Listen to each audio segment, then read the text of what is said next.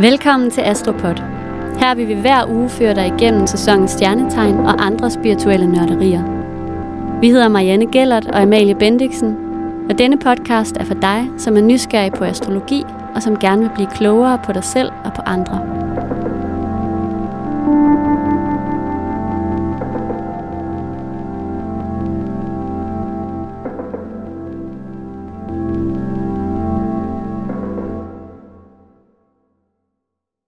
Hej Amalie. Hej Marianne. Velkommen tilbage. I lige måde, kære du. Det er godt at sidde her igen. Jeg har sådan lyst til, det gjorde vi ikke i sidste uge, eller de sidste afsnit, vi har lavet, men jeg har lidt lyst til lige at beskrive rummet, vi sidder i. Fordi de tidligere sæsoner, der sad vi jo hjemme i din stue, og det gør vi jo ikke længere. Altså, vi sidder jo i et studie, som Mathias, vores skønne klipper og producer, har lavet til os her op under taget på Nørrebro. Det er meget fornemt, ikke? Det er så fornemt, og det har jeg bare lige lyst til at fortælle jer om derude, fordi så prøver vi jo at gøre det sådan lidt hjemligt, og vi har taget nogle forskellige krystaller med, selvfølgelig, som ligger på bordene, som gerne skulle fordre noget god kommunikation, og tydelig tale, og koncentration, og de her ting, ikke? Og målrettethed. Jeg kan se, du har en sodalit med. Ja, det er også det, men det er jo også, den forbinder sig også til halschakraet. Nå, det er også kommunikation.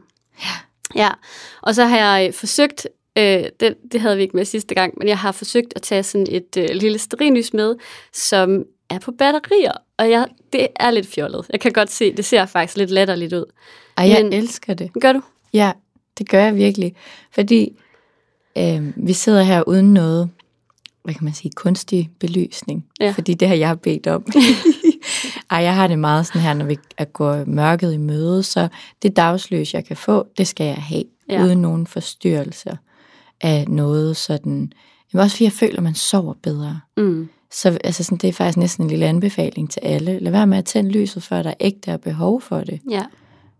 Fordi det gør et eller andet ved kroppen og cellerne og genereringen og selve en sådan søvn og cyklus, ikke? Jo, så det der lille søde batterifyrfadslys. Batterifyrfadslys. det varmer. Det var godt. Det er så kært. Ja. Jamen, det er jeg glad for. Det er i hvert fald dejligt at sidde her. Jeg synes, der er rigtig god energi her i studiet. Det synes jeg. I dagens program, der har vi lagt rigtig godt i ovnen til masser af niceness. Vi starter en tur i, hvordan universet ser ud lige nu. Hvordan påvirker os det? Så har Marianne tænkt på en fantastisk krystal, som kan give os nogle redskaber til, hvordan vi kommer igennem de hårde tider. Jeg vil tage jer med på en lille rumrejse ud i det ydre rum, hvor vi besøger planeterne en for en i Skorpionens tegn. Så skal vi også snakke lidt om, hvordan det er at være tynget af en masse skorpionenergi eller opløftet. Der er også noget med, at nogen har skrevet ind til os, hvordan det er, man hjælper sin skorpionpartner. Og er man et godt match med en skorpion, hvordan er det at være sammen med sådan en knivskarp bullerbasse?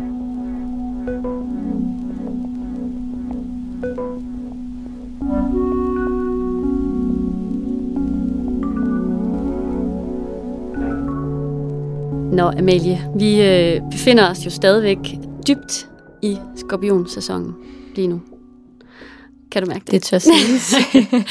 Der er stadig nogle ret heftige energier på spil, synes jeg. Det er virkelig sådan go deep eller go home.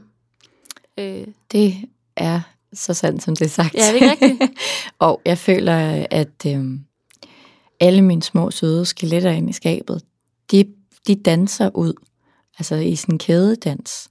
Og så skal jeg nøje inspicere hver en lille knogle, og jeg føler nærmest også, at det sådan er en tid, hvor man også bliver tvunget til at kigge på marven, og sidder hver en celle korrekt i kroppen, og altså, den der celle, skal jeg bruge den til noget, eller skal jeg regenerere en ny, eller et eller andet, ikke? Altså jeg føler virkelig, at det er på et intensoplan. Ja, jeg er helt enig. Også selvom jeg prøver at sætte en lås på, og ikke lige magter det og sådan noget. Nu er jeg godt bare lige vaske noget tøj. Så danser der bare sådan 20 skeletter rundt om mig. Ja. Men det er også okay. Ja. Altså, jeg prøver altid at tænke, at sådan, hver gang, at vi bliver tvunget til sådan nogle svære ting, så skal man bare huske på, alt det svære, man har været igennem, er man jo også kommet ud af. Så det gør man. Det er bare, mens man er i det, så føles det modløst. Det føles som om, det aldrig vil have en ende, og man føler, at alt går tabt på ingen tid. Og det er jo faktisk ikke sandt, men det er jo sådan, det er at være i en udviklingsfase. Det er jo lidt ligesom når på hospitalet, når den bare siger bip, og så er det ligesom sådan, man ved ikke, hvor lang tid det vil være, men man skal nok blive genoplevet, ikke? Og så kommer man ud som et andet menneske, ikke? Ja. Det er virkelig intenst. Det synes jeg også, det er. Og jeg synes, det er sådan, altså for mig personligt er det også sådan, jeg synes, der foregår så mange ting lige nu. Jeg synes så faktisk, at der lige er kommet et lille opsving hos mig her i dag, fordi jeg har fået min menstruation. Det er fantastisk. Det hjalp lige lidt på humøret. Fordi ellers har det virkelig også følt det som at være under vand. Men altså, og jeg synes faktisk, det er sådan, altså en ting er det her med, hvad der foregår på det sådan personlige indre, indre transformationer. Der er jo også sådan bare, altså jeg synes alle, jeg taler med lige nu, og mange af de spørgsmål, vi modtager i brevkassen, er også sådan noget med, hvad foregår der lige nu? Der er bare så mange sådan ydre faktorer hos folk, der gør, at man også bare føler sig presset og væltet omkuld og sådan noget. Ikke? Så det er, sådan, det er bare en intens periode her i november. Det er det virkelig. Det er det. Og måske også, altså hvis vi kigger på de kollektive planeter, så var det ved, indtil vi kommer ind på den anden side af nytår, ikke? Jo. Og det er jo sådan, at når det er de helt store spillere der i de kollektive planeter, der står og skændes lidt. Når du siger de kollektive planeter, hvad er det så for nogen? Det er, altså de personlige, de går ligesom til og med, Merkur. Og så fra Merkur af, det vil sige Jupiter, Saturn, Uranus, eller Uranus. Jeg tror, jeg er den eneste, der siger det på en anden måde. Nej, jeg siger også Uranus. Pluto og Neptun. Og Neptun, ja tak, jeg følte, jeg havde glemt noget, ikke? Og også dværgplaneterne, ikke? Eris, Haumea, Makemake og sådan noget. Det er ligesom dem, der er længere ude i solsystemet, så det er de kollektive. De er sådan lidt mere generationsbestemte, ikke? Jo. Jeg har også lidt lyst til at tale om Merkur faktisk lige nu, ikke? Merkur gik i Skorpionen den 5. november og står der frem til den 24. november. Og i løbet af de uger, hvor den står der kan det virkelig anbefales at droppe sådan alt small talk og skære helt ind til benet. I alle samtaler faktisk. Og altså med det mener jeg ikke, at der sådan er grund til at være spydig, eller urimelig, men derimod bare en mere sådan eftertænksom og klar og indsigtsfuld tale, for det er nogle af de kvaliteter, Skorpionen besidder. Det synes jeg faktisk, jeg har faktisk selv, altså sådan internt hos os, synes jeg, det har også været sådan et tema i løbet af den sidste uge, ikke? Lige pludselig så er vi sådan, okay, svisken på disken, nu er vi nødt til at tale ordentligt om, hvad der foregår, og sådan, altså. Ja. Og ærligt. Og ærligt, det er den der ærlighed. Jeg tror meget, det er ærligheden også, ikke? Skorpionen vil det autentiske, det ærlige, ikke? Jo. Og det føles faktisk rigtig godt, selvom det også for sådan en som mig kan være rigtig hårdt at sige lige præcis, hvad man mener. Det falder lidt mere naturligt for mig, når jeg har Merkur i Skorpion. Det er det. I mit personlige horoskop. Ja. Altså min Merkur står jo i... den står faktisk i vædderen. Ja, det gør den. Ja, det gør den. Den er ikke der er fart på, men det er alligevel lidt noget andet. Ja. Nå, i hvert fald, så kan det anbefales at læne sig lidt op af de her skorpion-energier, når det handler om tale, fordi skorpionen jo også ved, hvordan man når til bunds i tingene, og hvordan man sådan skærer alt unødvendigt fra, og er autentisk, som jeg sagde lige før. Så når Merkur står her, så er det virkelig en anledning til at være knivskarp og no bullshit-agtig, når du henvender dig til andre. Jeg kan ret godt lide at forestille mig Skorpionen som den her ørn, der har det helt store overblik, faktisk. Altså den her store ørn, der svæver majestætisk højt op i himlen og kigger ned. Og lige pludselig, på det helt rigtige tidspunkt, så dykker den efter sit bytte. Og jeg ved godt, at det ikke har noget som helst med sådan, altså skorpiontegnet at gøre, men det her billede, synes jeg er ret smukt, fordi det er lige præcis det, skorpionen kan, synes jeg, det her med sådan at være fuldstændig on point. Og den skarphed og præcision er virkelig værd at have i baghovedet, sådan som vi kommer længere og længere, eller dybere og dybere ind i skorpionens sæson. Og i særdeleshed nu, hvor både Mars og Merkur står i skorpionen også. Og måske er det værd at overveje, om der er et bestemt emne eller en færdighed, som du har lyst til at fordybe dig i. For det kan man altså også bruge den her skorpionenergi til. Der vil nemlig være ret god grobund faktisk for koncentration og for virkelig at forstå tingene i dybden. Så det kan både være dig selv, du gerne vil granske, sådan som vi har talt om i tidligere afsnit i den her måned. Det kan også være et emne, som du længe har villet udforske, hvis du har tid til det. Altså en god bog, du gerne har villet læse, eller et eller andet, sådan en eller anden færdighed, som du kan gå all in på YouTube. Ja, det kan være, at du skal skyde vintermånederne i gang allerede nu, med at sådan ligesom, lære noget håndgribeligt om, hvad ved jeg, makramé eller hækling eller strik, kunne det også være, ikke? Det er jo stadig en ting, tænker jeg. Det kan også være, at du skal lære at brodere eller lave smykker. Eller forstå tarotkortene i dybden. Det kan sådan set være hvad som helst, men der er altså ret god grobund for at lære noget lige nu. Og når alt det her det er sagt, så vil jeg gerne lige give et lille kærligt råd til alle, som jeg har givet til mig selv i løbet af den sidste uge. Og det er vigtigheden af comfort food. KH-tyren.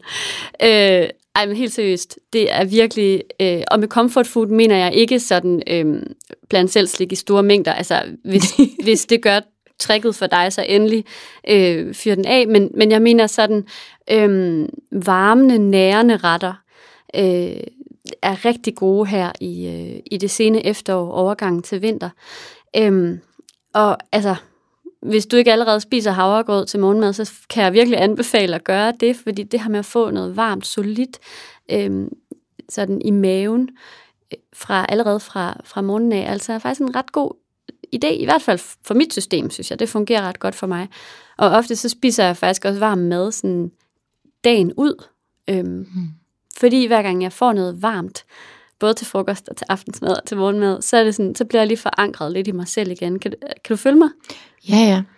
Det fungerer jo altså ligesom en tyngdedyne. Ja, lige at man præcis. mærker sig selv og kroppen. Ja. Og det er jo en rigtig god ting lige nu her, hvor at meget er på spidsen, og vi får sådan et forstørrelsesglas, som nærmest bliver proppet ned, som den kigger i halsen på os, og vi skal se os selv indenfra, ikke? Ja. Altså sådan, så er det godt nogle gange lige at lægge sig med tyngde dynen, eller havregrøden, eller pastaretten. Toppen af poppen, eller hvad det nu kan være, som gør, at man lige føler sig helt safe, og bare sådan er i helle. For det kan være hårdt og intenst i den her tid. Ja. Så mange kan mærke det på enten på selvværdet eller på selvtilliden. Fordi at altså også med Venus i stenbukken og sådan noget, arbejdet bliver også lige kigget under lup, og med skorpionen og sådan noget, så er det ligesom, at ting bliver gjort meget klart for en, hvad det er, der ligesom er, hvor er fugleklatten på forråden, altså sådan, og hvordan får vi den væk, ikke? Og det kan være nogle genstridige fugleklatter. Ja. Ikke? Altså, der skal kno fedt. Ja, præcis. Så jeg synes, det er en rigtig god anbefaling med de der nærende ting. Altså, nogle gange tror jeg også bare, det kan være en tung rullomsfrakke. Ja.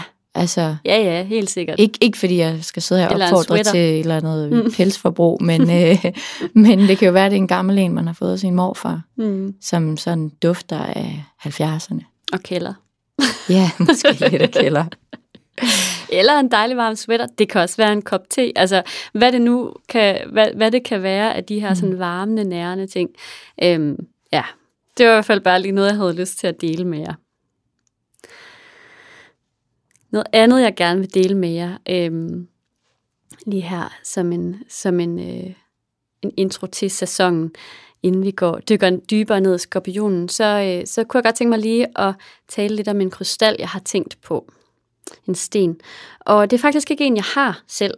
Jeg ejer den ikke endnu, men jeg læste tilfældigt om den i forbindelse med, at jeg læste om noget sådan med, hvordan man kunne afhjælpe menstruationssmerter. For det er noget, jeg har lidt meget af tidligere, og egentlig også stadigvæk gør det nogle gange, hvis jeg har for travlt. Men altså, den her sten, hæmatit hedder den. Den forbindes med rodchakraet, og hema eller haima, det er det græske ord for blod. Og jeg synes faktisk, det er en ret dejlig sten, fordi den, altså i gammel tid, der blev den brugt som amulet, når soldater gik i krig, for sådan at beskytte, altså den mente at kunne standse blødninger. Og derfor så siges den også i dag at kunne give en mere harmonisk blødning i forbindelse med menstruation, hvis du nu sidder derude og har en livmor. Og den skulle efter sigende faktisk, den her sten, have en ret maskulin energi. Og det kunne måske også være meget godt nogle gange at få lidt maskulin energi ind, tænker jeg. Altså den styrker udholdenhed og sådan råstyrke, stamina og handlekraft. Og det synes jeg egentlig passer rigtig godt til skorpionsæsonen. Så måske sidder der nogen derude og kunne have lidt gavn af den energi. Og så siges den også at have en sådan meget, altså være meget beskyttende og give en rolig søvn. Så hvis man har tendens til at sove lidt uroligt om natten for tiden, så kan man måske have fordel af at lægge den under hovedpuden.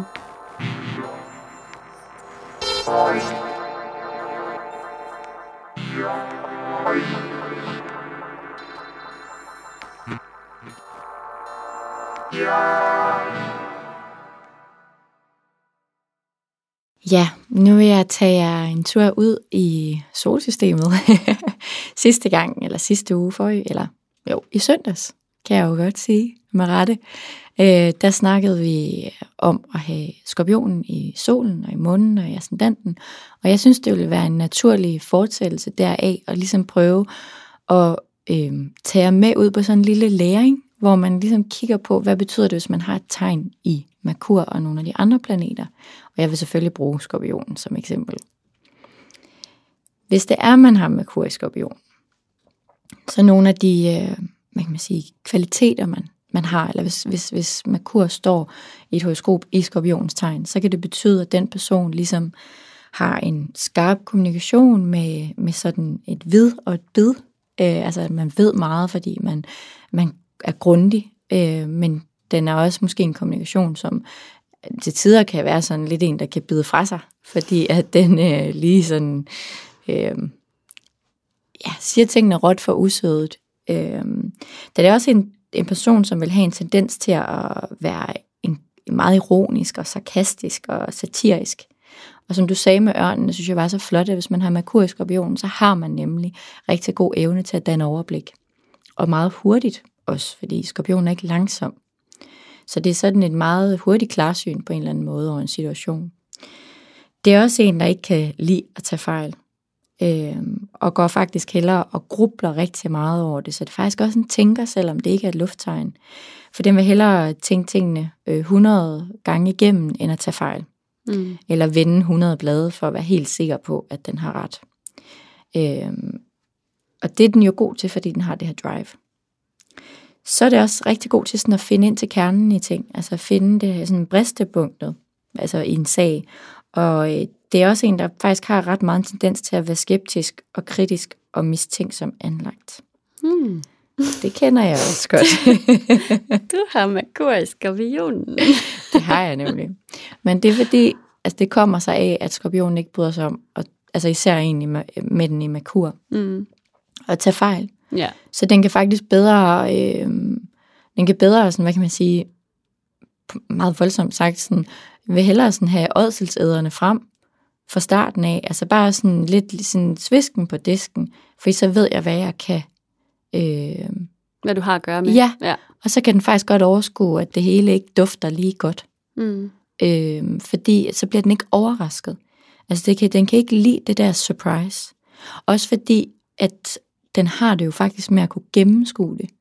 Så den ved det jo godt. Den har jo godt duftet det. Og hvis den så ender med at blive surpriset af det, så er den jo taget fejl. Ja. Og det er jo der, hvor så vil den bare hellere vide det. Ja, det giver god mening. Ja, især for sådan en som mig. Ja.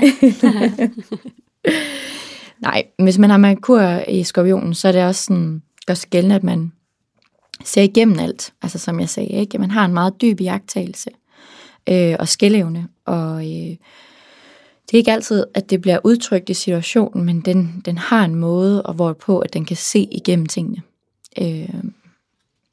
Det er også en, der interesserer sig rigtig meget for livets dybere spørgsmål og livets mening. Og det er også en, der faktisk, og det kan godt være, at du så tænker, at det passer ikke med dig. Men det er faktisk en, der har det med at holde meningen for sig selv, med mindre at den bliver spurgt. For så kommer der en detaljeret mening på bordet. Men det synes jeg faktisk passer meget godt med dig. Ja, med men alt man det sure og søde. Man kan altid mærke, hvis du sidder og holder noget tilbage, det kan jeg altid mærke. Ja. Men det er nok din vædderascendent. Ja, eller også, altså jeg tror egentlig også, det er meget Merkur Skorpion, at man egentlig, altså den sådan ulmer af det. Ja, man kan godt mærke, man kan mærke røgen derovre i hjørnet. Ja, det kan man. Og så får man det jo, altså både det sure og det søde, og alle overvejelserne. Ja. Efter vores crispy Merkur, så kommer søde, bløde Venus. Yeah. Ja, så nu har jeg fuldt rumskibet og taget jer med derud. Og vi skal selvfølgelig kigge på, hvordan det vil være, hvis nu at Venus stod i Skorpionens tegn. Det har jeg også. Spoiler.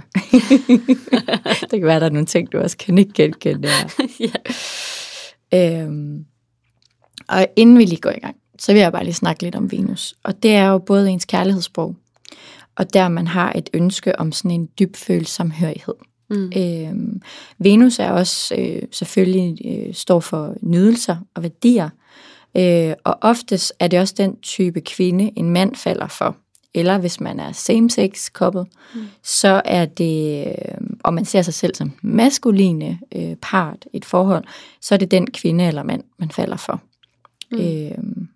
Altså ikke, det er jo sådan en tommelfingerregel, det er jo ikke skrevet i granit. Ej, det handler jo om energierne, ikke? Jo, altså, men man kan godt, hvis man kigger lige nu på sit horoskop og ser sig selv som det maskuline i et forhold, i et fodbold, skulle jeg til at sige, i et forhold, så er det ligesom oftest en partner af den kvalitet, eller det, der sådan lige går lige lidt ned i underafdelingen og krummer lidt. Ja, så er det Venus, man skal kigge på, ikke? I sit horoskop. Ja. Den kan man godt mærke i Starbucks-køen. Ja. Hvis man har Venus i Skorpionen, så har man oftest et intenst og lidenskabeligt kærlighedsliv. Det kan både være sådan, at det er lidt dramatisk til tider, men også, at man sådan, når man ved det, så er det meget intenst.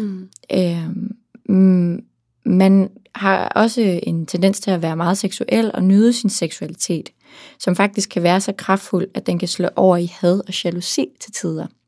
Fordi man ikke helt kan styre etnas kræfter. Det er jo meget det her med det sort-hvide, ikke? Eller sådan enten eller.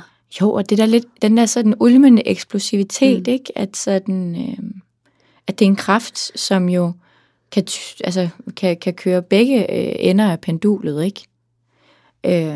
Så har man en erotisk udstråling, som bare er on top. Matte. Det kan jeg godt se. Men altså, det er den her måde, hvis man møder en med Venus i, det er hende eller ham, som kan sende sådan blikke, så man bare ved, at man er kaldt til, altså man er on duty.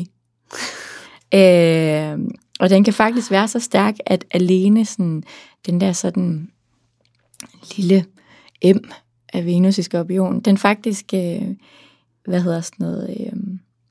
få folk til at binde sig til en. Okay. Altså, står du på Roskilde Festival, og der er en eller anden, der sender dig sådan et Venus i Skorpionen-blik, så er det som om, det er en magnet, der drager dig. Var det du gjorde til din kæreste? Måske. Det kan da godt være. På Roskilde Festival for 100 år siden. Ej, jeg synes, da jeg læste det her, og læste mere ind i den her Venus, så sad jeg og tænkte sådan, det er faktisk rigtigt. Altså, jeg kan huske, sådan, når folk nogle gange spørger dem, hvordan scorer du, Amalie? Så ved jeg godt, det lyder rigtig, rigtig, rigtig selvophøjet. Jeg har altid følt, at jeg bare kigger på folk. Jamen, det er så bare, at jeg sådan føler, sådan, jeg egentlig gør det meget klart. Ja. At jeg er interesseret bare med et blik. Ja. Og det lyder rigtig klamt. Det lyder som om, jeg har sådan et eller andet, sådan, ligner sådan en bryllupsmaske fra Bali med tungen hængende ud af munden og store øjenbryn og sådan noget. Men jeg føler egentlig bare sådan, at jeg kommunikerer ret tydeligt, at jeg vil have dig, vil du have mig, så er jeg tilgængelig. Mm. Jeg har også tænkt på sådan Venus-Skorpionen, sådan hende den røde dame fra Game of Thrones, hvis man har set det. Ja. Der er også sådan noget mystisk dragen over hende, og så har hun bare de der perky tits, der bare altså vil ud af den der grunge-kjole, hun render rundt i fra 90'erne, ikke? Og altså sådan, det er bare sådan, man ved ikke rigtigt, hvis man går med hende, om det er godt eller dårligt. Nej, det kan gå men begge man veje. ved, at man ikke kan lade være. Ja. For så dragende er det. Mm. Du drager. Ej, det er jo ikke mig. Nu snakker vi jo ligesom bare... Misse Mø. Nej, altså, undskyld. det er jo ikke, fordi jeg sidder her og tænker, at jeg var katte her. Jeg er da også blevet afvist 1 million gange. Hvor har jeg mange ghost boys i skabet, som ikke faldt for den røde kvinde. Nej, men det er jo en ret fed energi at tabe ind i, hvis man har Venus stående her, ikke? Altså, det skal du bare for åne. det, Nej, ikke? det skal du da totalt åne. Lad være med at sende en espresso martini. Brug øjnene. Yes. Altså. Det virker. Nå. Jeg vil lige runde Venus færdig her. Nu bliver jeg bliver sådan lidt flow det er på en rød i eller anden kinderne. mærkelig. Jamen, det er fordi, jeg håber ikke, folk sidder derude og tror, at jeg er sådan et eller andet... altså, Sex machine. Ja, eller love doctor. Altså sådan, at jeg kan ting. Det kan jeg ikke, men jeg kan da godt huske den følelse af intensiteten i mit øjne, når jeg vil noget. Ja. Ja. Nå. Og det må man gerne stå ved. Det er også en god opfordring til alle, der lytter med. Mm. Ja, nu skal jeg lige ind i det igen. Undskyld. Sorry. Men hvis man har Venus i Skorpionen, så kan man også have den her kvalitet, at hvis man ikke er helt tilfreds altså i sit love life, eller i sine værdier og nydelser, så kan man faktisk være lidt svær at være omkring, fordi at man sætter ret store krav til sin partner, fordi det gør man også altid til sig selv. Det er sådan noget, skorpioner oftest gør. Man har nogle høje forventninger til sig selv, og derfor har man det også til andre. Så det skal man sådan, det er godt at blive please sin Venus i Skorpionen, fordi så er man nemmere at omgås med for alle, for sig selv og andre. Hvad kunne være, må jeg spørge om noget? Hvad kunne sådan være en måde at please sin Venus i Skorpionen på? Det er at gå efter de længsler, man har. Ja. Give in, tror jeg faktisk. Lad være med at keep it cool. Give in. Deep dive. Altså alt det der, som der bare sådan råt underbevidsthed trækker i dig. Lad være med at gemme det væk, eller give det en pæn overflade. Gør det. Ikke? Altså, er det et eller andet, altså, det kan jo være noget seksuelt, men det kan også være noget nydelsesagtigt. Det kan også være, at man bare har brug for at have en rigtig dyb samtale med sin partner, og man ikke føler, at det her sådan lidt overfladisk, nu skal vi ud og møde alle de her mennesker-agtigt, at det er det, man har brug for. Eller at man har brug for at se en rigtig voldsom film, som bare får mellemgulvet til at komme helt op i mellemørerne. Eller at man har lyst til at få snakket om de grimme ting. Ja. Ja, så sådan virkelig lytte til sine egne behov på den måde. Ja, det tror jeg. Og omvendt skal man jo også passe på, at den ikke dominerer. Så måske skal man også nogle gange så sige, ej, nu er det okay, at vi ser Modern Family, og bare griner lidt af en eller anden, der har slået et eller andet fjollet op på Facebook. Ja. At det ikke altid behøver at være Ottomanen og Freud, og det helt kinky sex, eller det helt transformerende sex, eller et eller andet. At det også godt må have en overflade til tider. Vi kan ikke besøge Pluton hele tiden. Nej, det er jo det. Så ender man jo bare med at blive en vildløs sjæl, der bor i underverdenen. Nå. Hvis man har Venus i Skorpionen, så sætter man også rigtig stor pris på ærlighed og autenticitet og dybde i sit kærlighedsliv. Og man har også en tendens til ofte at afbryde et forhold, mere end at gå på kompromis. Rigtig klassisk Skorpion.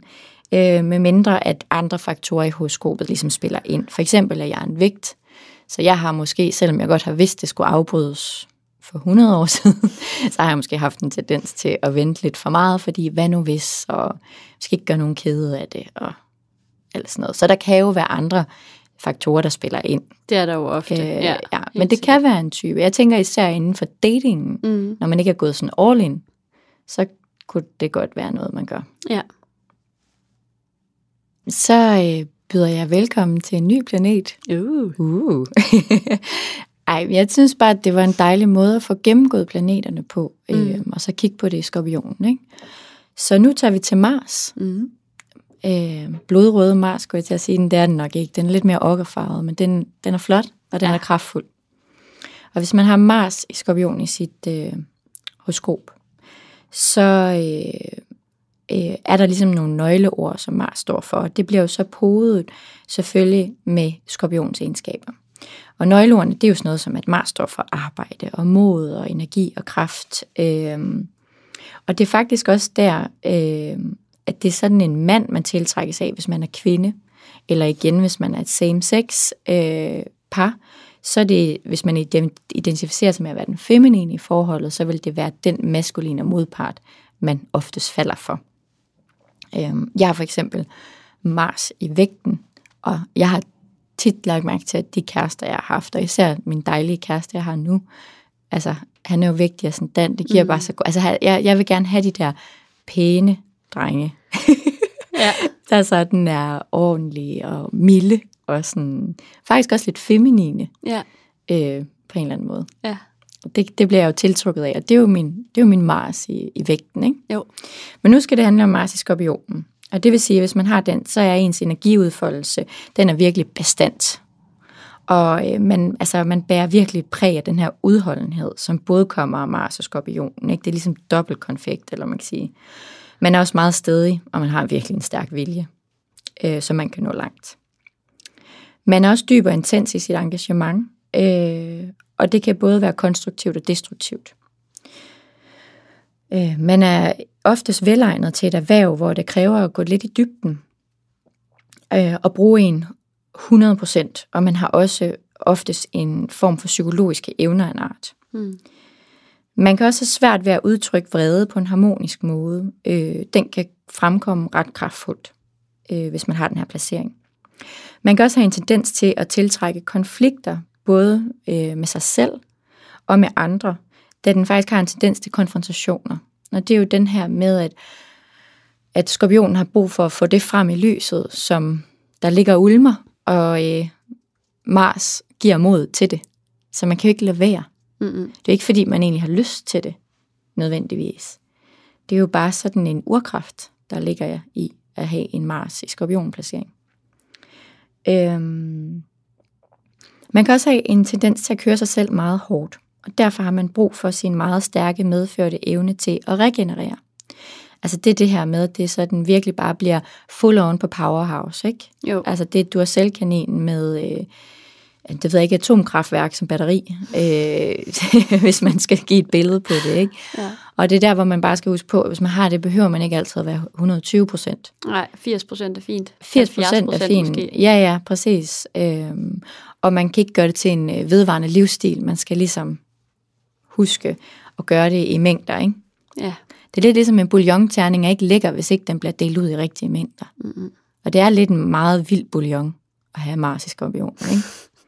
Nå. Man elsker også løbe en risiko og befinder sig i situationer, hvor man har lidt noget på spil. Og det er jo der, hvor jeg jo gerne vil sådan tænke på, hvis man skulle tænke på, hvem man falder for. Så det er lidt den her Dylan McKay. Ja. Han player det ikke safe. Nej. Altså som partner, så tiltrækkes man også af den her mystiske, hemmelighedsfulde, risikovillige, underspillede, stolte mand eller maskuline modpart. Og det er igen Dylan McKay, ikke? Altså det er læderjakken og motorcykeldrengen, og han kommer ikke på 4 hjul i en hvid bil. Volkswagen? Nej, han kommer på noget lidt mere, altså der var engang en bar i København, der hed Drone. Den kan jeg godt huske. Jeg følte, at alle mænd derinde havde Mars i Skorpionen. Nede i kælderen? Ja, nede i kælderen. Nede i mørket. Ja. Jeg ved ikke, om det er rigtigt, men det er sådan, jeg følte det. Altså, det var så intenst at være der efter 2:00. Ja, det var det. Det var. Ja. Nå, men så kan man sådan forestille sig lidt om, hvem Mars i Skorpionen er. Ja. Så tager vi lige en tur ud til optimismens planet. Det er Jupiter. Det lyder dejligt. Og nøgleordet for den her planet, det er jo sådan tit kvalitet i en persons vækst, glæde, humor, optimisme, livsfilosofi, etik, hjerte og udlængsel, ikke? Og hvis man har den i Skorpionen, så giver det jo rigtig god mening, at det betyder, at man vokser ved at opleve intenst og dybt. Humoren er oftest rigtig sjov. Man har en god humor. Man har nok ikke så meget selvironi, men man har en ret sjov humor i forhold til, at man er god til at være sarkastisk, ironisk og satirisk. Til tider også lidt skandaløs og uforskammet. Men man er i hvert fald skinbarlig, og man bryder sig ikke om, hvis det bliver brugt mod sig selv. Nej. Men man er god til at bruge det den anden vej. Man sætter faktisk også ekstremt meget pris på den komplette ærlighed her. Altså, det er også igen den der etik, man dyrker. Det er ærligt og rent og autentisk, ikke? Man tror også på sådan, man tror ægte meget på de her sandfærdige, autentiske ting, og man sætter faktisk virkelig meget på spil ved dem, eller man sætter hele sin lid til dem og deres plads i verden, hvis man har den her placering. Så vil vi tage turen ud til vores allesammen store autoritet og lærermester, faderfigur og erfaringsplaneten Saturn. Og nøgleordet for Saturn er jo bare erfaring, ansvar, ambition. Det er det konkrete, ikke? Altså, hvis man har Saturn stående i Skorpionens tegn, så går man oftest ikke på kompromis med sine ambitioner. Man ved det. Alt eller intet. Selve ens erfaringsdannelse, den ligger også på et dybt plan. Altså, med ens livserfaring bliver skabt via de dybere oplevelser i livet, ikke? Man vil under overfladen på ting, og man helmer ikke, før man når den her dybereliggende årsag til tingene i livet, altså fænomenerne. Man er igen født skeptisk mistænksom, og derfor kan man godt lide, at der er en eller anden form for ægthed og enorm grundighed i de ting, man foretager sig.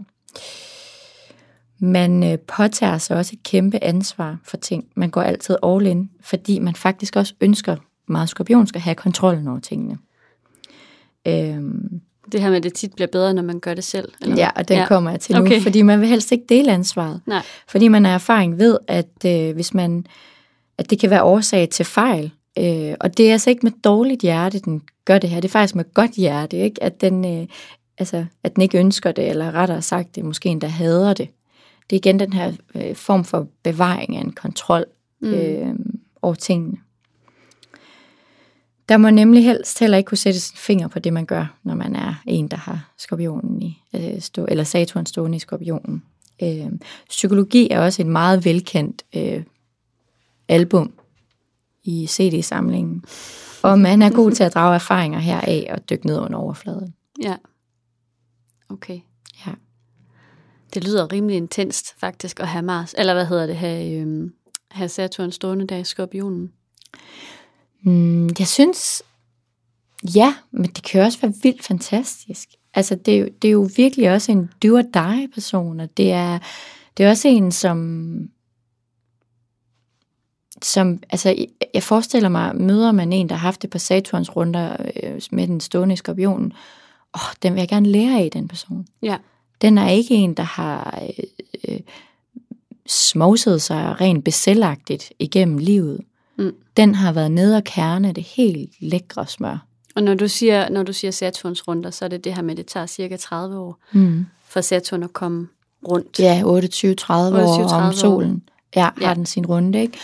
Og det har noget at gøre med, at når den ligesom er tilbage, hvor den stod i ens fødselshoroskop, så har man lavet sådan en livserfaringsrunde. Det vil sige, alt, hvad man har erfaret, det er noget, man nu kan. Det er noget, man har med sig.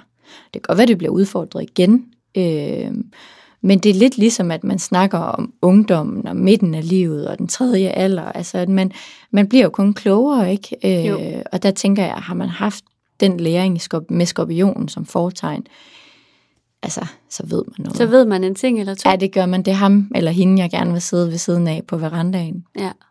Og drikke et eller andet rigtig stærkt med. Ja.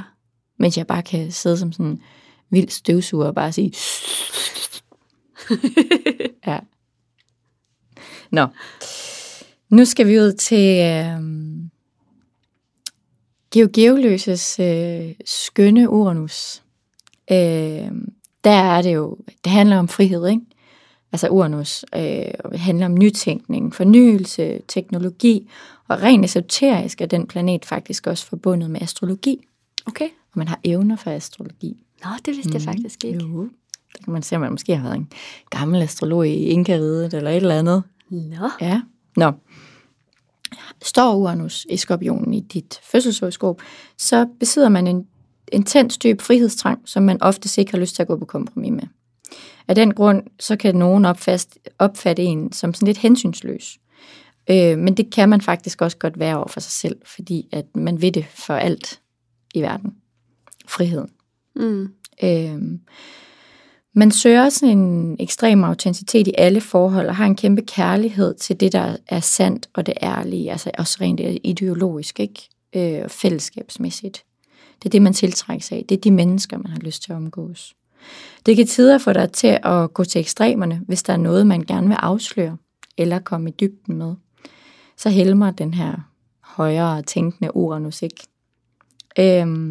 Den her slags er som en dybdeborende detektiv, som det kan også gøre sig gældende på sådan et personligt plan, hvor man via sådan dybdepsykologien eller andre veje virkelig vil nå ind til sådan nogle erkendelser i livets dybder, og man sørger virkelig for en god selvrensagelse, som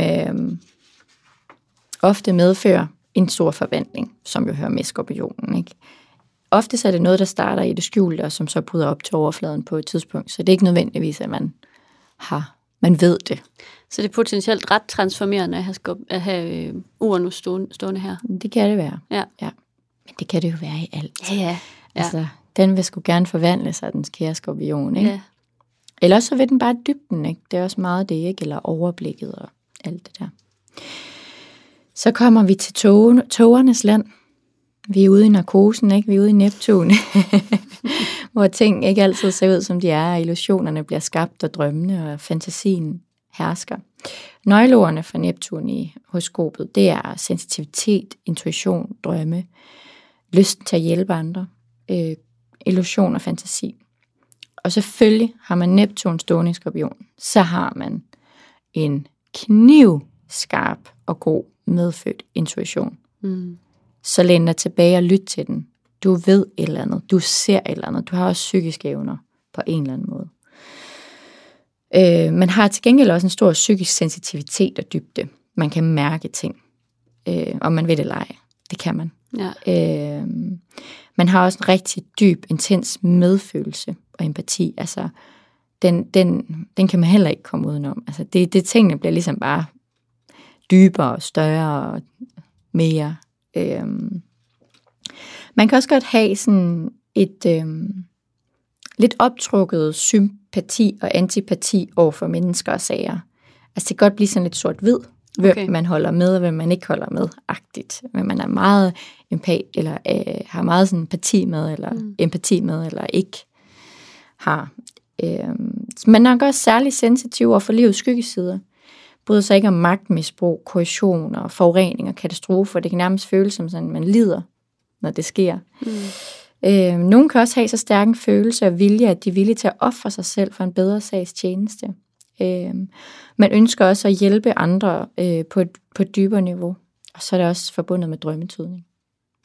Wow, jeg elsker Neptun. Det gør jeg også. Nå, så kommer vi jo til, at man har Pluto stående i Skorpionen, det er jo ikke vores sidste. Jeg har faktisk ikke taget Eris, Makemake og Ceres og Haumea med, som jeg også rigtig gerne vil fortælle om på et tidspunkt.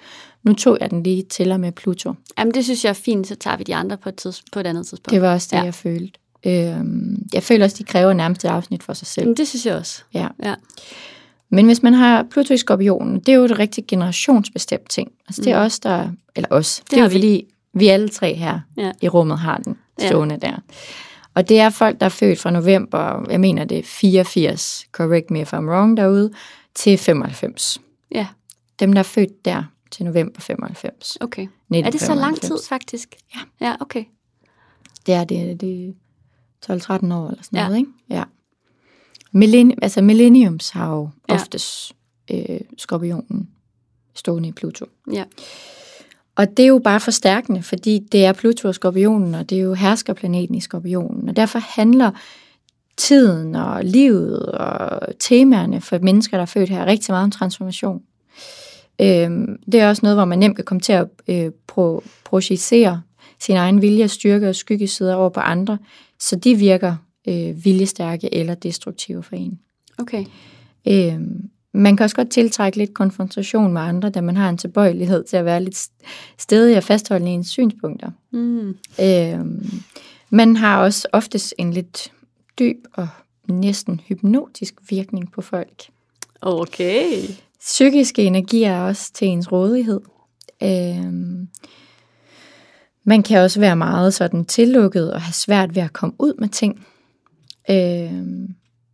Og man kan også måske have svært ved at lade andre være sig selv, fordi man også måske nogle gange har svært ved at lade sig selv, eller lade sig selv ved at være sig selv.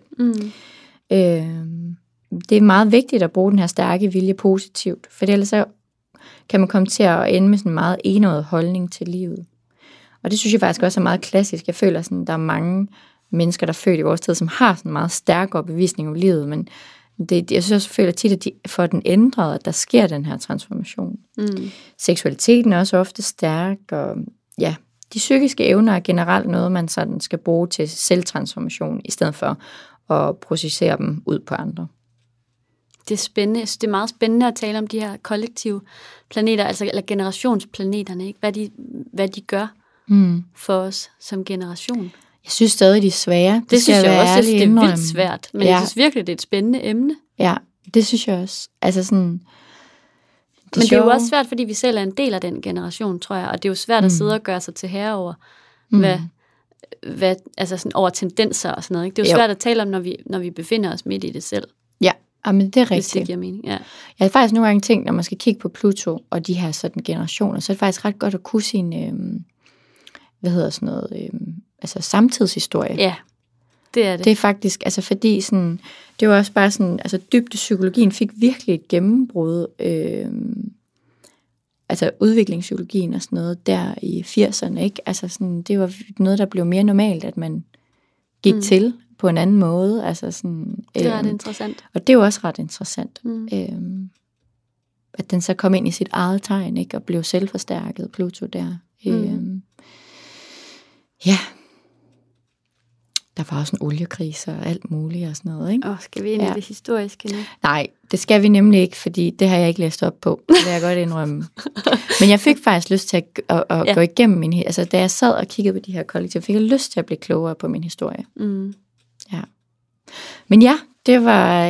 I lærer jo i takt med, at vi lærer.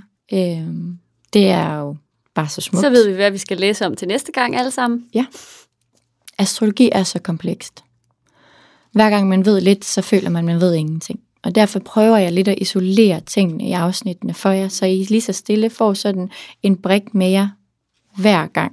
Og den her gang, så synes jeg, at øvelsen kunne være, at man kigger på sig selv eller en anden horoskop, og ligesom kigger, jamen hvor står, i hvad for nogle tegn står planeterne. Hvis man jo har hørt sæson 1 og sæson 2, er man ved at være ret god til, hvad tegnene betyder, og hvad de er. Så man kan lægge de værdier, som man kan over i planeten.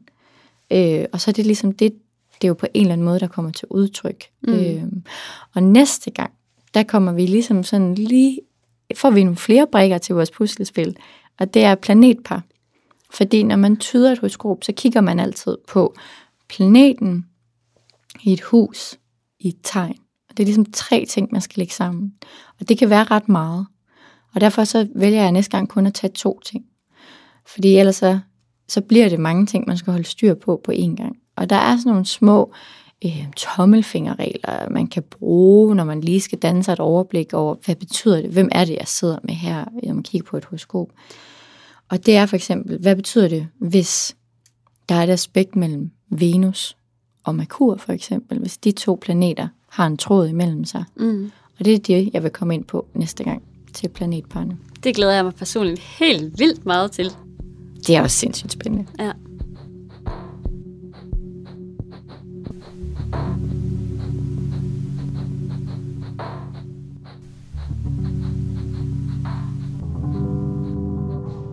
Så er vi nået til brevkassen, Mette.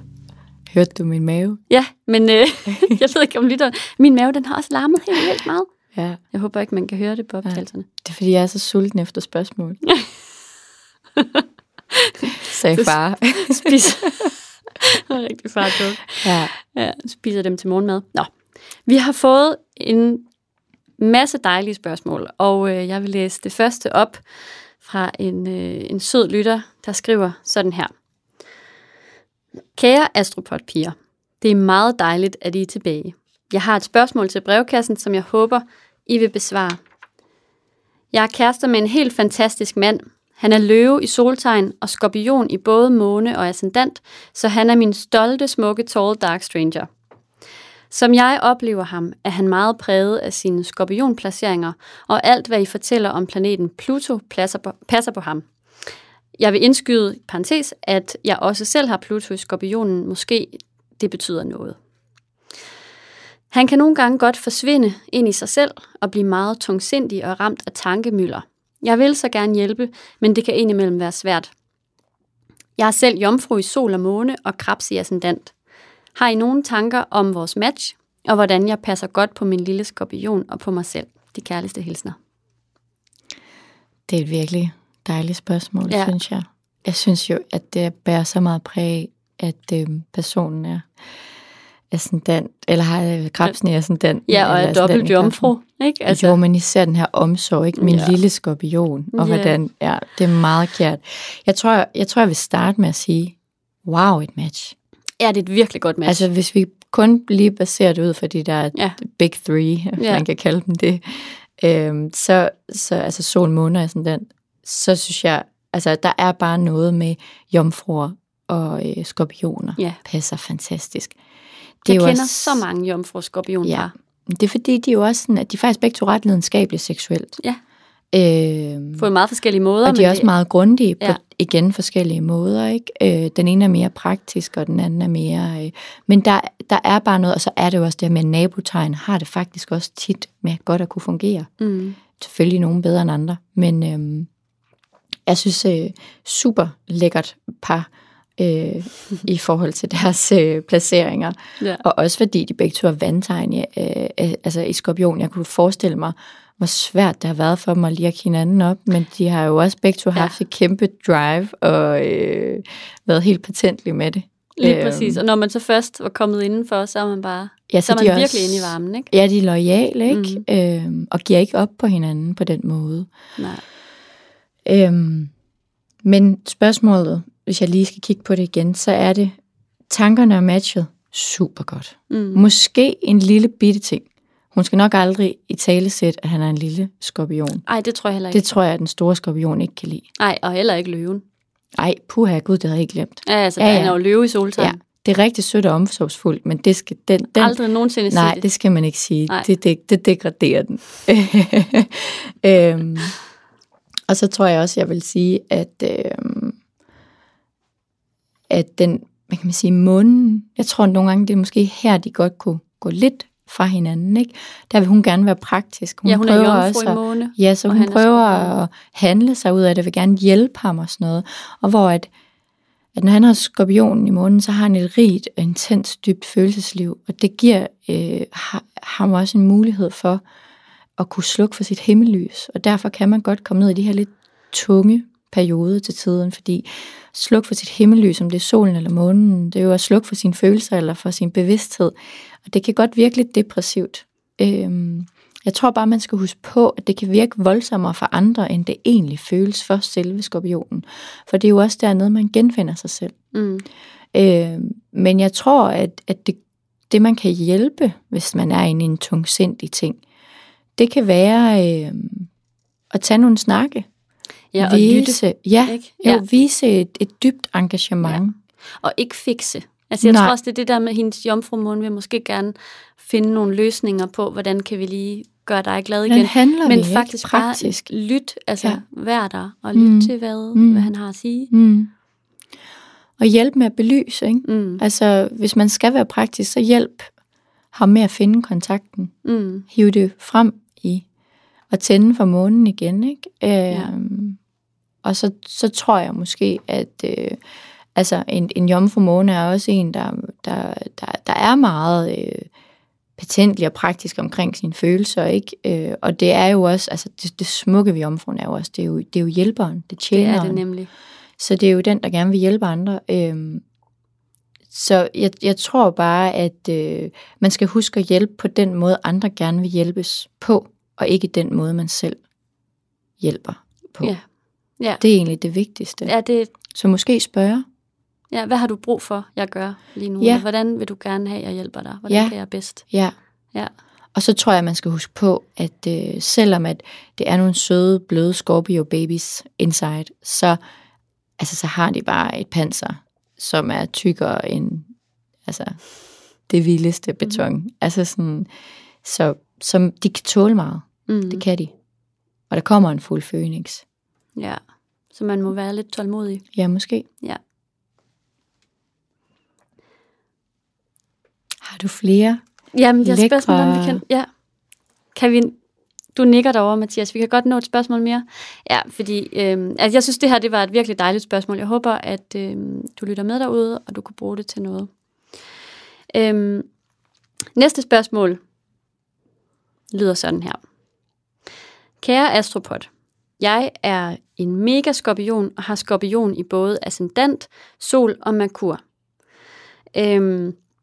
Af samme årsager oplever jeg at være draget af intensitet og dybde, hvorfor jeg bruger ufattelig meget energi på at gennemskue og analysere alt og ingenting, stort og småt.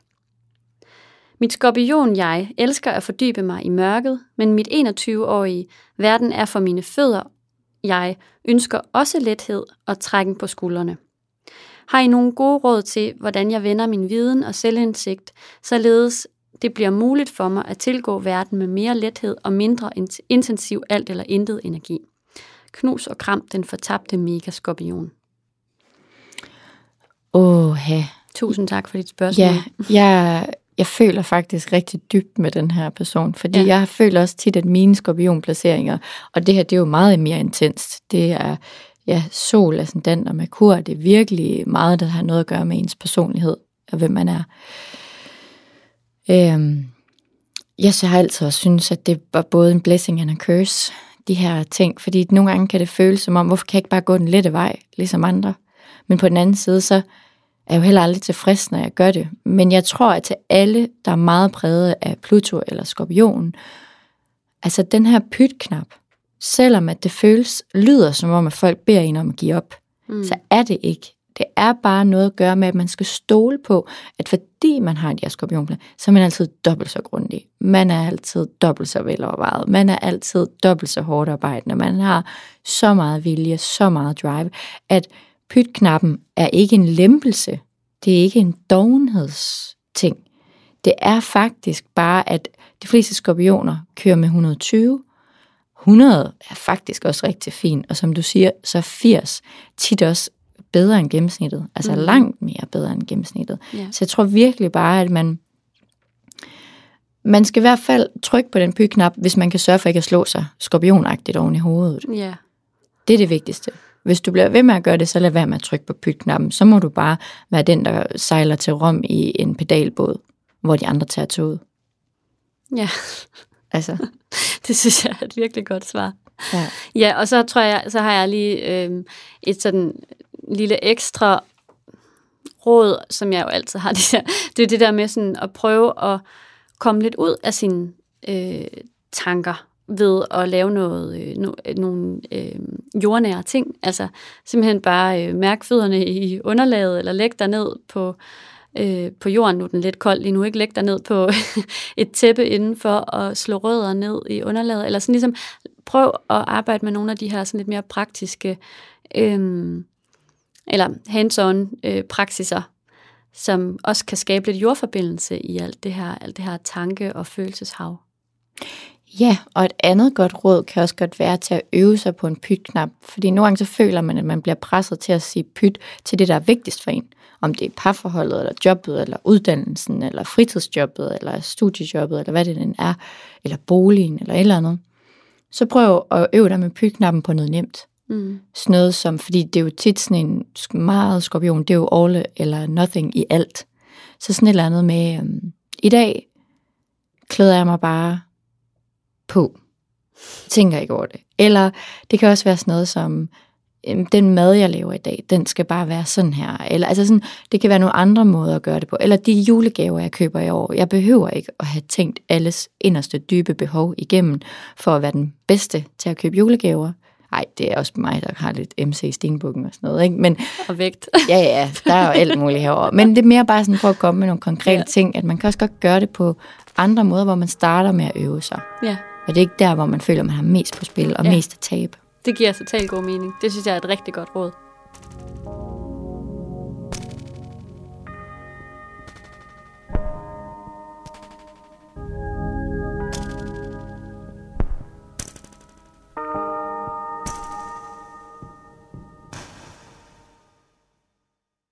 Nå Marianne, nu skal vi jo til det igen.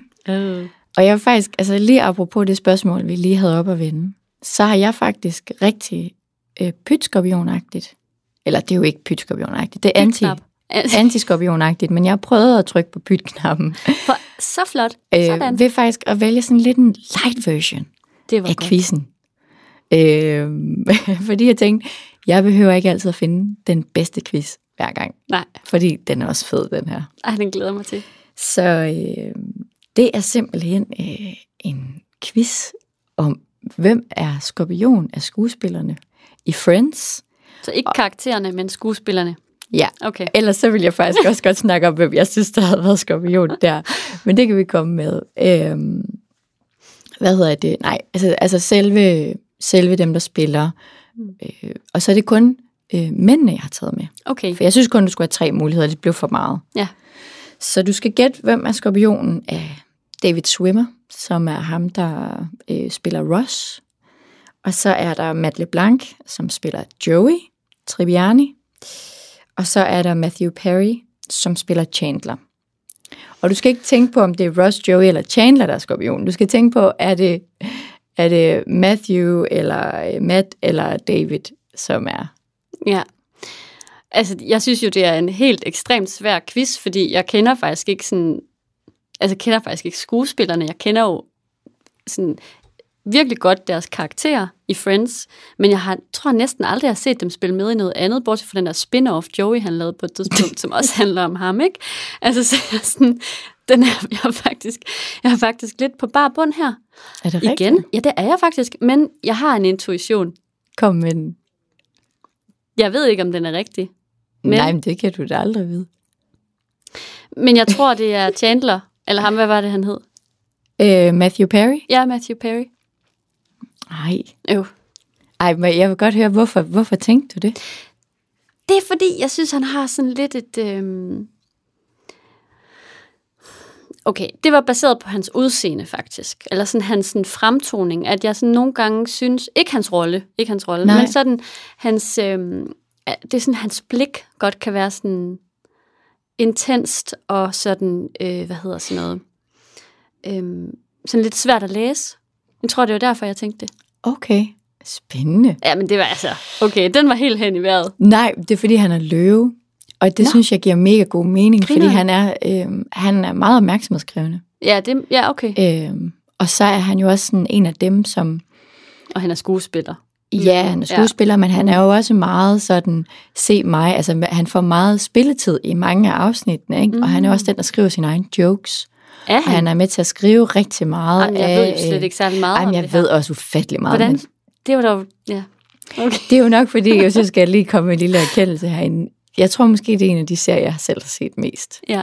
Det er fordi, når jeg ikke kan overskue det tunge i mit liv, så har det altid været Friends, der lige kunne tage mig en tur ud i hyggeland. Ja. Og det var bare, det er sådan, for mig var det lidt havregrød og comfort food. Ja. Og lige at slappe af der. Ja, så jeg så den også igennem fra start til slut, hele serien, da jeg var gravid, fordi jeg græd til alt, så jeg kunne ikke overskue noget andet end, jeg skulle være sådan helt inde i bobleplast. Det var der, min var Gilmore Girls. Ja, jamen, den har jeg jo, den har jeg aldrig dykket ned i. Nej. Nå, men Skorpionen er Ross. Og det giver mega god mening, synes jeg. Fortæl mig, hvorfor det giver mening. Fordi, okay, man skal selvfølgelig også kende lidt til det, men jeg synes jo faktisk, at han er en af dem, der spiller bedst. Ja. Altså han er fantastisk, hvordan han sådan går ind i dybden på den her person. Altså han er bare den her karakter Ross. Og han spiller ham så gennemført, som kun en skorpion kan. Altså den der sådan, altså Leonardo DiCaprio og skorpion. Ja, det er rigtigt. Altså den der måde at have den der character play. Det er bare, det er så meget David. Altså sådan, nogle af de scener, som er allersjovest i Venner, det er jo Ross' scener, hvor at han sådan, også bare sådan rent fysisk kan spille skuespil på en måde, som jeg også igen føler er så skorpionsk. Han behøver ikke sige noget. Han behøver ikke stå der og brøle som løven, som Chandler, og få folk til at grine. Han skal sådan virkelig, han kan bare sådan gøre det med sig. Og så har han også lidt det der Scorpio-look, synes jeg. Især i den der periode, hvor han har det der lidt lange nakkegarn. Ja, der føler jeg, at han er sådan sindssygt Scorpio-agtig. Ja. Jeg sidder bare lige og grammer mig over, at jeg ikke... Ej, det skal du ikke gøre. Jeg kan jo godt se, det kan jeg da sagtens se, når du siger. Ja. Nå, men der er i hvert fald, jeg har i hvert fald ikke, en specielt skarp... Jeg har ikke særlig mange, skorpion... særlig mange planetplaceringer af skorpionen i mit horoskop. Så min intuition, den er tydeligvis... den er sådan lidt... ja. Ej, den er perfekt. Og jeg vil også bare lige sige, at hvis der er nogen, der sidder og tænker, hvad er Joey? Han er også løve. Det synes jeg også giver rigtig god mening. Det havde jeg faktisk også tænkt, han var. Ja, det havde jeg. Okay, det giver totalt god mening. Ja. Altså. Til gengæld har jeg tænkt, at hvis Ross, han skulle... Altså hvis Ross, ikke David, skulle være en karakter, så synes jeg, han skulle være tyr. Ja.